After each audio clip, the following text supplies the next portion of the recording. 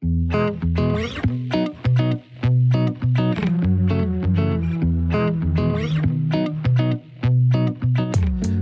to the Hereby Called podcast, where we focus on preparing the called and reminding the returned by sharing life-changing experiences from serving the Lord. Sit back and relax because you're listening to the best podcast of this dispensation.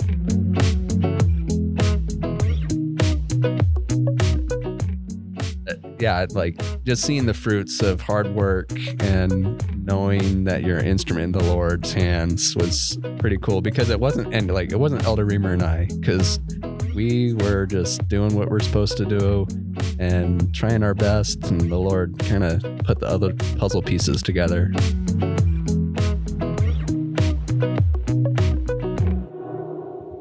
Welcome back to the Hereby Called podcast. I'm your host, Jordan, and we're excited to have Zach with us. Yeah, I've been real busy. Zach's been a busy guy, but we're more excited to have Lucas Bodine with us. Lucas, how's it going? Doing good. It's been a good day. So, Lucas, let's jump into it. What was the name of the mission you served in? The Canada Edmonton mission. And backing up, like thinking of Lucas before, when did you decide that you were going to serve a mission? I would say probably for sure in my priest quorum, just growing up in the ward. Our bishop was really on top of that kind of stuff with getting us prepped. So by the time we were ordained an elder, we were ready to go. So we were studying Preach My Gospel every week. I had 2 older brothers go out. It wasn't a question if I was going, or it was just how and when and what was going to be in store. So yeah, we taught mock lessons when I was 16, really? 17. That's awesome. We already memorized the first vision. And so That's really cool. I felt like we were really prepared, and that was real fun. And you were English speaking? Yeah. Awesome. So you get your mission call, you've prepared and you've waited for months and weeks and put together your paper and your application. You get this mission call. What were your thoughts when you opened it up and read Canada, Edmonton? Because my brothers both went foreign and foreign speaking, I thought I would go foreign, a different country outside the US with a different language. And so I saw it and I was like, okay, it's not third world country. I still have my own cars. It's English speaking. It's still different. So I was kind of a little shocked. I'm like, oh, am I not good enough to go so far away? Like, Yeah. But I was really excited because I knew it was a good place. Like Western Canada, Alberta is kind of like the Utah of Canada, if that makes sense. Yeah. So tell us a little bit where Edmonton is and kind of the culture, because eventually you get on a plane and you go there and you're not in the US anymore, but like, what was it like? I don't know. Like, yeah, tell us where it is and kind of your first thoughts. So Edmonton is in Alberta, which is the province. It's not the most west. It's like directly north of... Just straight up the Rocky Mountains, right? Yeah. But it's Edmonton Metro is about 1 million people. It's a lot of blue collar. They kind of have a rivalry with Calgary, which is like 2.5 hours or 3 hours south. Mm-hmm. And Calgary is kind of white collar, more professional, where Edmonton is oil fields and like real rough people, rough working Canadians.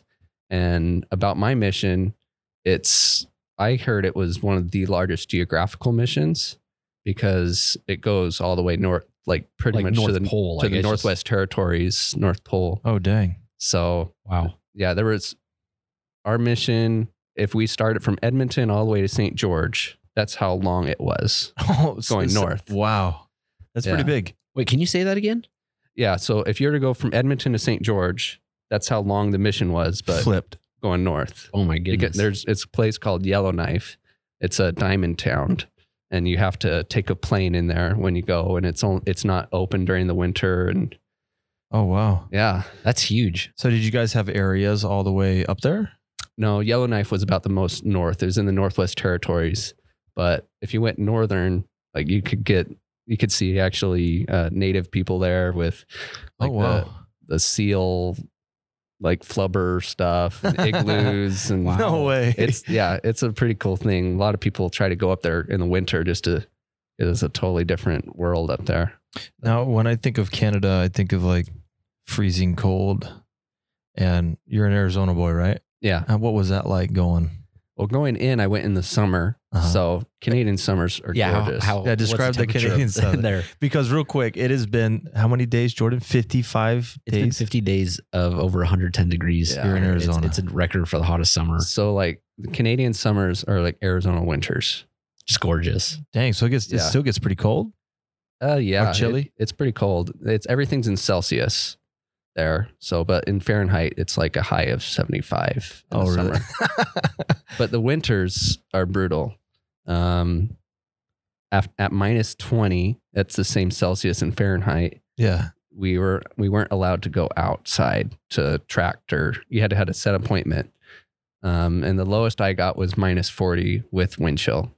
Minus 40 degrees. Well, since it's equal. No, that was past Celsius. Yeah, that was Celsius. So Okay. I don't know it was just crazy. It's just cold. It's just Freaking cold. Yeah, but minus 20 on a winter day is not crazy uncommon. It's cold. Jeez. So like, I don't know, tracting on your mission, did you guys knock doors? Did you guys walk around with the golf balls in your pocket? I've heard all the stories. Yeah, I've heard. Oh yeah, I always carried a golf ball. And that's just because if you show your bare knuckles, it's just going to Bust dry them out open. and bleed. Something that's a little bit different is a lot of missionaries didn't have laces on their shoes because the first thing you do in a Canadian house is take off your shoes. Oh. That's because it gets so wet and muddy with all the slush and everything.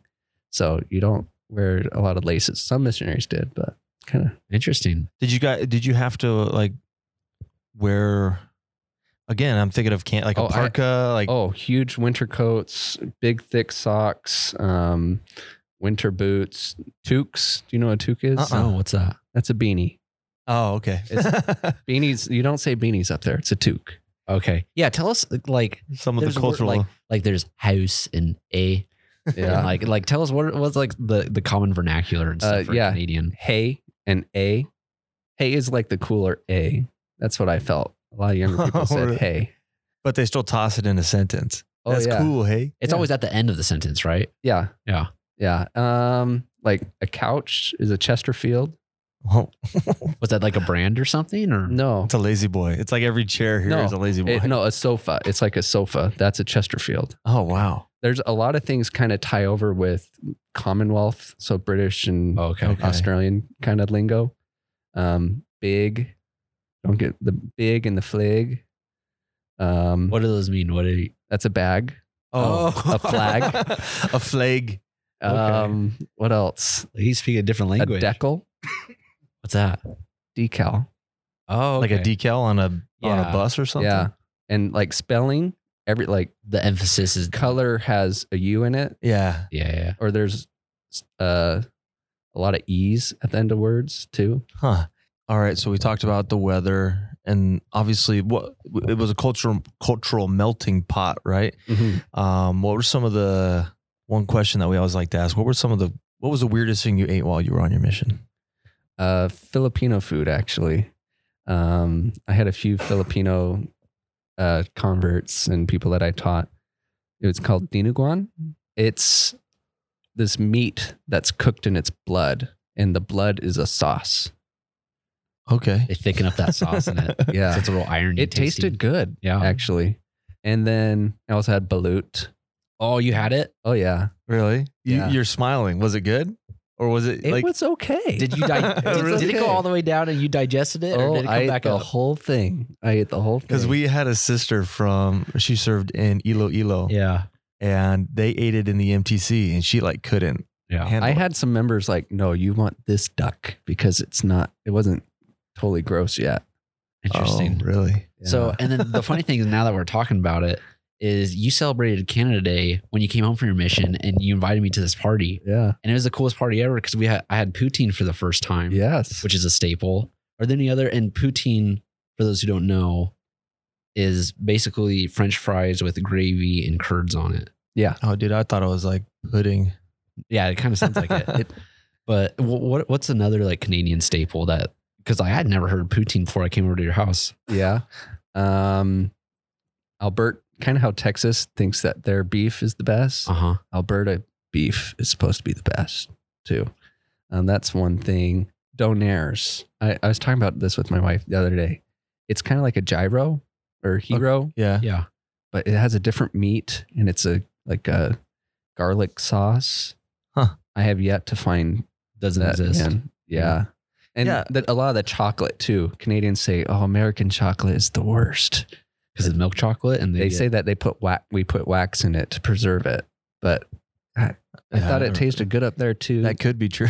Kinder eggs. Okay, yeah. That's a big thing up there, and a lot of like kind of British chocolate too. Some different candies, and I always stash up, or Tim Hortons too.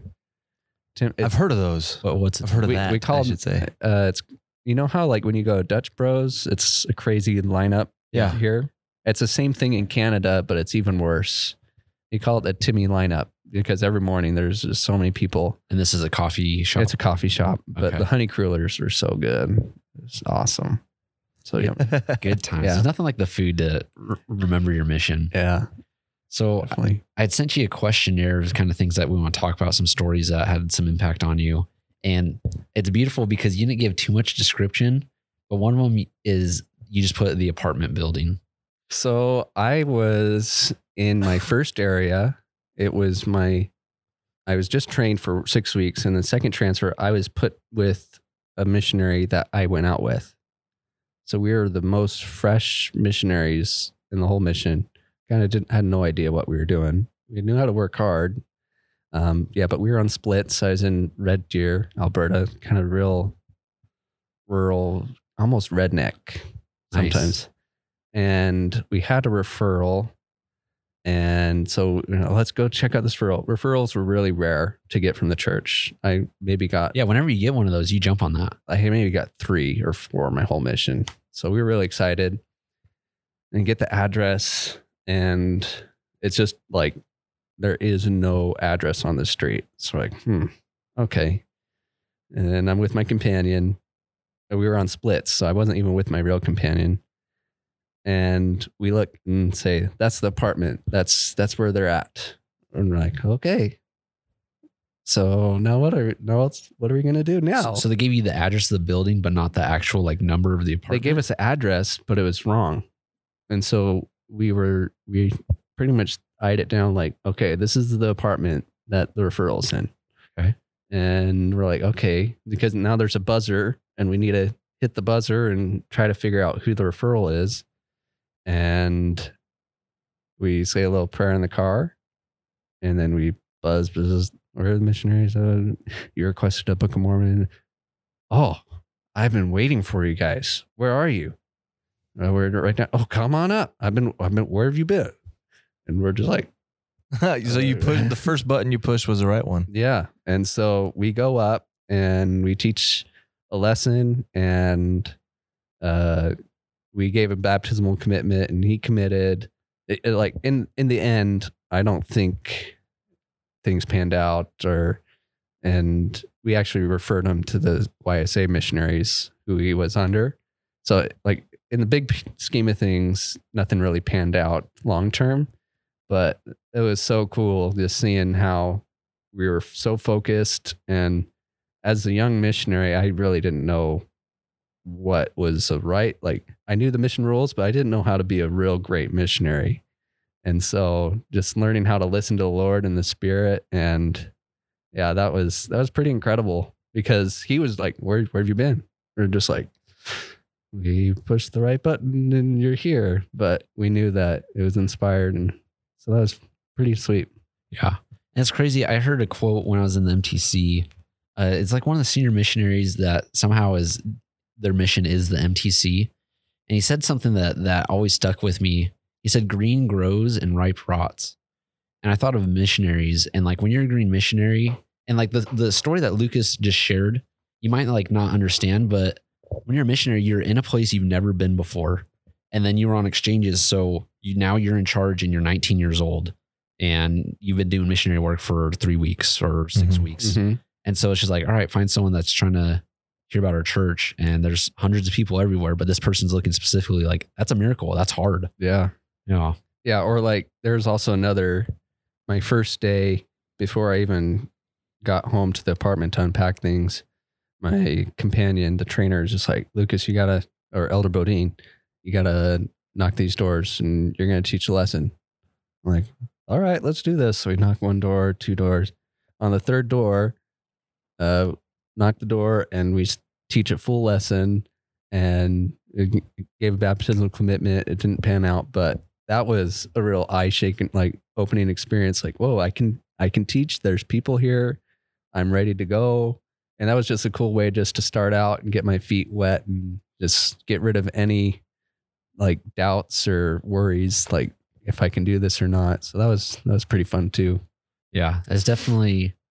And that's the tough thing about missionary work is it's not common and just like, I'm going to talk to a random person about Jesus Christ and I'm going to hope that they make a life-changing decision to get baptized today. Yeah. Mm-hmm. Like it takes a while, and your trainer is so wise to let you just jump into it, because that's how you have to do it. You just have to jump. Yep. Definitely. Yeah, I don't know why there's I can't remember where it's at. There's a scripture, look unto me And every in every thought, doubt not, fear not. Yep. You know, so it's like, I remember same thing, being the trainer in that situation and being like, all right, dude, you got to go figure this out. Right. Mm-hmm. Like, I'm not going to sit here and hold your hand. Definitely. And it was tough. But at the same time, it's exactly that. You know, I liked how you mentioned that prior to pushing the button, you guys said a prayer. So you guys did your part, right? And then Heavenly Father did his part. And regardless of what panned out, that's a principle that's going to stick with you for the rest of your life. Definitely. So another thing that you had mentioned that you want to talk about was 2 young missionaries.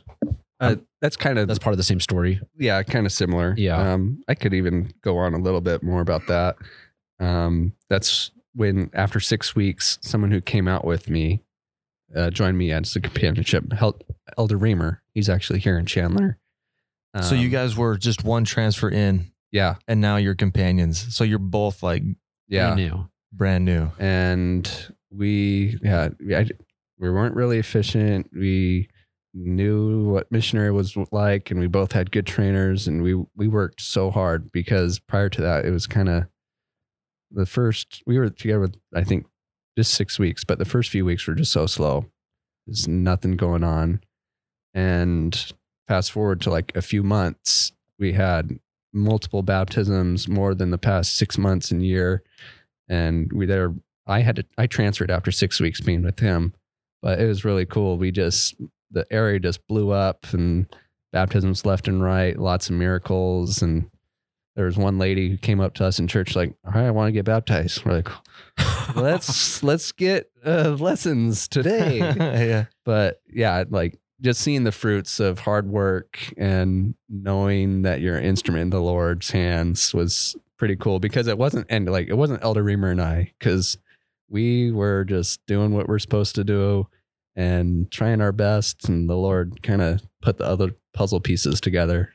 So yeah, I love that. I love seeing, I think everybody has had an opportunity or a situation like that, whether it's on your mission or in your life, and just to see how the Lord comes back and goes, okay, they're doing their part. I'm going to play chess a little bit on this side. yeah. And it wasn't always immediate. Yeah. Yeah. I left the area, and then like almost every month I kept hearing, oh, this guy got baptized, and this, Yeah. like what we were doing, we were doing what we were supposed to do. And so that's cool. And sometimes that's all you can do. I think everybody's looking for this like golden goose, or like this secret chapter in the Book of Mormon that talks about how to be a missionary, or like you just do everything you can to be a good missionary. You know? And I like, this is just something I saw. I feel like as people can almost anyone can get someone to get baptized. I feel if you really push hard enough and try, you really can. But are they going to be self-sufficient? Are they going to have a testimony? Are they going to go to the temple? Are they going to keep a calling? And so like you have to prepare them for that rather than just get baptized and go, which is a bummer. But yeah, it's a principle of lifelong learning. Yeah, definitely. So another thing that you had mentioned is leadership experiences, and we were in the same YSA ward, and you're a great leader and have a lot of skills. Where do those skills develop from your mission? I think from my companionships, I had some great companions. I had a hard companion too, a few hard companions. I just felt like the mission helped me to be kind of more organized and planned, if that makes sense.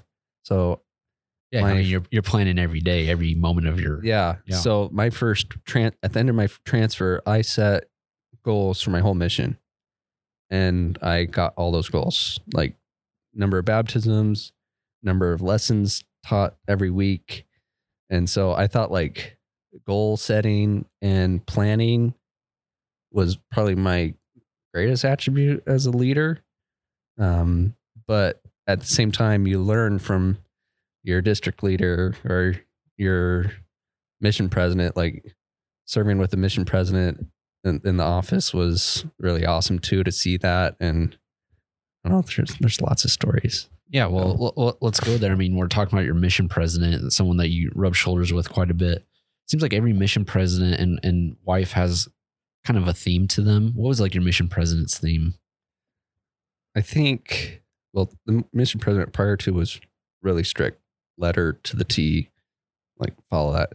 Where our mission president, the one that I had, President Campbell, wanted us to have choice and make sure that we took accountability for our choices. So like, there's just two examples.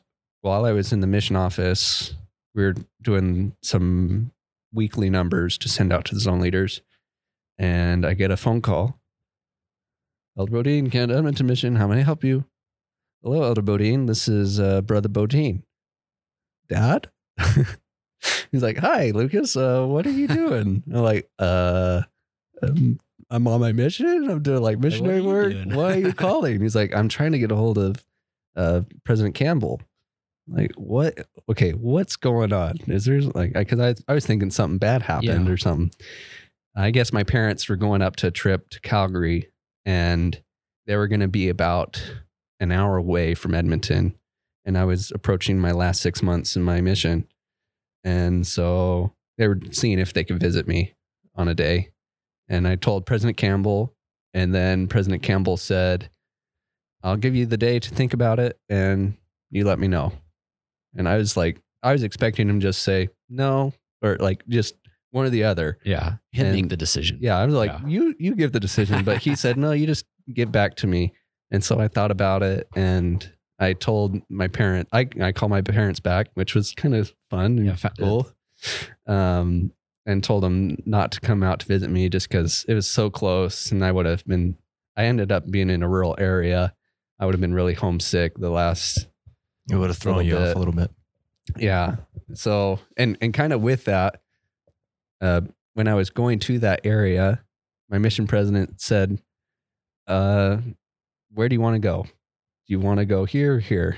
I was like, why are you making me do this? Like, you're the mission president. You should. So just those two examples, just making your own choices, being accountable, and using the Lord to receive that revelation. And it might not always be black and white, but I knew what the Lord helped me know what I needed to do specifically. It would have been different for other elders and sisters there, but so I thought that was what he did. He was really fun, really easy going too. And you had him the whole time? Yeah, I was in the office 6 months with him. So cool. And then the other question I had was, you mentioned that you had some tough companions, and I always like to eventually, whoever listening to this podcast is either served or maybe appreciates, these stories or whatever, is going to serve. But at some point in your life, you're going to be with someone that's difficult. Definitely. If it's a companion or not. What advice would you give to someone in a situation like that? Something that, like, I always had to say to myself, like, I can't change someone else. Like, Jordan picks his nose a lot. I just can't. I can't change that. I can only change myself and how I view others. Yeah. So that was my big motto for at least two of my companionships, because one guy was just difficult at times. Which isn't a bad thing. Like, I think the big thing when you talk about difficult companions, like, personalities are different. We get along with different people, and it's not that they're bad people. Yeah, it's not that they're bad people. Your personalities didn't mesh. Yeah, things. Yeah, make it difficult sometimes. He really liked fish, and I gave him a fish tie, and he thought that was the best tie ever. And I thought it was the worst tie ever. So it was a good trip. I'm like, oh, here you go, Elder. You'll love that. One man's trash. Yeah. And then like probably 6 or so months after I served with him, he told me that I was his favorite companion, and I was kind of floored. I'm like, me, like. I couldn't stand being around. I was like, hey, your guy. And he was really appreciative of me being with him and the things that we learned together. So that was cool. Yeah. Seeing like in the moment, it was really not fun, but looking back at it, like we both learned a lot how to, I mean, your wife or spouse will do something you won't like too. And so you gotta figure it out. And something that you just said about, trading the tie, and one, you have no idea what kind of impact you're going to have on someone, but also we haven't talked about tie trades much. Oh, was that big on your mission? Like we haven't talked about that at all. Like just so people are aware, missionaries accumulate and trade ties. It's like a black market. It is. Like, dude. Like how many ties did you have when you left on your mission? Oh, when you left, like come home, like when you left to Canada versus coming home. Oh, I probably came out with 10. Yeah. But at one point I had 120 ties. What?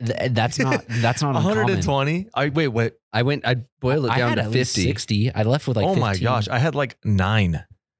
But maybe it's harder. Where did you serve? Brazil.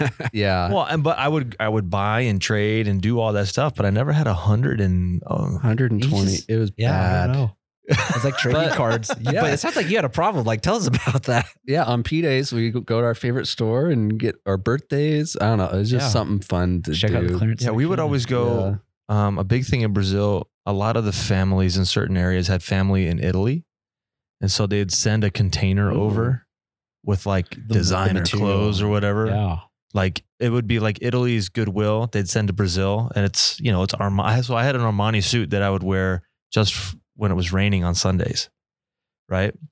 So we would buy and sell ties, but like we would never go hunting for them. Oh yeah. Every companionship of mine, had a tie. And companion ties too. Oh, like you'd like matching ties? You'd wear, or like if a trainer trained you. Yeah. This is the posterity tie. Yeah. So like it keeps going in the mission? Yeah, you write your name on it and give it to the person you trained. Huh. Do you guys not have those? I mean, I'm sure. I mean, every tie that I gave away, I wrote my name on the back. Like I know it's big. I just never knew it was 150 ties. Yeah, maybe the tie culture down south isn't as strong. There was 150 ties. That's like a whole suitcase. Yeah. And the thing is, you can only wear them like 3 or 4 times because there's 365 You like go home for lunch and you change your tie and yeah. Anyways, back to your mission. What are some moments that happened, or maybe some miracles that you saw that have been like, I don't know, pillars of your testimony? Like this is maybe just how I work. I don't have like a lightning bolt moment, or like, which is like 99% of people don't. And I kind of shared some of those important stories for me. Yeah. But just being able to teach a random stranger about the truths that you've been known your whole life. You're 19 years old and the church trusts you to teach these people and baptize them and help them stay true. And that whole process of preparing for those lessons to try to find someone and teaching that is so sweet. Like I could talk about Pierre, about Leighton, and I'm sure each missionary has a few people that you think about, like how the gospel impacts them, which makes everything so important. And something that I learned even going out to my mission, getting set apart by President Wright. Yeah. Was he your state president? He was. Yeah. He said, "Why do you want to go to mission, Elder Bodine?" I said, "I love the gospel and I want to give that back to the people." He said, "That's great, but you're there to baptize." And so I kind of had to step back and think, okay, what's he thinking? But having people have that ordinance to provide them to go to the temple and do other things was so important. Yes, that giving what I love and what's most important to me, to them, is wonderful. But having that gate opened for them is pretty miraculous, and having them apply what Christ has done for them. So yeah, I think that's my 2 cents on that. It sounds like you had just a lot of success and a lot of opportunities to teach the gospel, and that you learned a lot. How did your relationship with your Savior change during your mission before, versus coming out versus, coming home? Growing up, I never really had any real hard struggles or trials. Everyone has it dealt differently. So I have no room to complain. And I felt like my mission, I grew the most, just having, like, focusing on Christ-like attributes and preach my gospel, and asking myself, how can I be more like him? How would he share the gospel? Even as a missionary, I felt I was really diligent and to the rules, but knowing how to even become better, even while you're doing good, like good, better, best. Yeah. And seeing people change their lives, drug addicts, bad marriages, smoking, everything, made me want to look at my life and say, all right, you got some things to tweak, and relying on that atonement through Christ it's been so special. I think that's what makes mission so special. Yeah. That's awesome. Reflecting back on your mission, like what do you miss the most? I was thinking about this the other day. Being a missionary in a ward compared to like being a member in a ward is so different.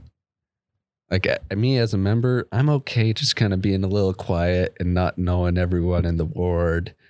And I've moved around a lot too, so that hasn't been easy. But as a missionary, you know every single person there, and because you know them so well, it makes it so fun. And you know the intricacies and what makes everyone different. Just kind of thinking as member and missionary, that kind of thing. I loved the schedule, like just knowing what I was doing every day, having it planned out, the script, like companionship study and personal study. Wow. Like you won't get that till you're retired pretty much. Yeah. 2 hours alone to just study. Yeah. Yeah. So, and then the other question I had was, what advice would you give to someone that just opened in the mission call and is going to the Canada Edmonton mission? I would say, prepare and be as best prepared as you can. Know the scriptures well. Preach my gospel. Know how to teach by the Spirit. As a missionary, it's not all about you. It's knowing how you can help someone feel the Spirit and change through that. But yeah, I felt like a lot of preparation was what, even going to the MTC, I was really comfortable. Where people are like, wow, where did you learn this? I'm like, hey, I wasn't messing around in preschool. I'm like, you know what's coming when you get to that age. It's probably harder now because it's younger, 18, but the principle's the same. And everyone's different too. I know sometimes people go out and then they learn those things, but trying to make the gospel important to you now and living in the scriptures, I think is important. Like reading the Book of Mormon and having testimony of the Book of Mormon before you leave, at least in our state, was really important. Yeah. President Wright made sure. Did you read the Book of Mormon? Have you? Do you know if it's true? I think that was part of the questionnaire, is like, if you haven't read the Book of Mormon, don't know it's true, I don't think you're going to go far in your mission application. Yeah. I don't remember. You're talking in the actual church application? That was really stressed like in our with the stake. stake president. Okay. Yeah. And I think, those different focuses on the ward or stake level makes a difference too. Yeah, I think it's a testament to talk to the example that you had growing up too. Your bishop and your young men's leaders being so involved in the preparation of you and the young men. I think that's important to give recognition to as well. Yeah. That's all I got. That's all I got. Yeah. You want to give my testimony? Yeah, awesome. Yeah, that'd be awesome. Let's hear it. I know that the Church of Jesus Christ, the Latter-day Saints, is the true church on the earth. I know that the Book of Mormon is the Word of God, and that it was translated by Joseph Smith, who is also a prophet of God. I know that restoration has happened, that priesthood keys and authority to perform ordinances is on the earth. And with that, we have a modern prophet, President Nelson, who guides his church today. I know that we are open to revelation, that we can hear God's word for us, whether through scripture, prophets, or random people. I know that Jesus Christ is the Savior of the world. He died for us that we can improve and return back to our Heavenly Father. Our Heavenly Father is gracious and loving and merciful, and He has a plan for us to return, which I know has guided me in my life tremendously, having a family, and knowing where I'm going, what my purpose is, and say that in the name of Jesus Christ. Amen. Amen. Amen. Lucas, thanks again for coming on. We'll post this on Sunday, and until then, Appreciate it. appreciate it. Thank you.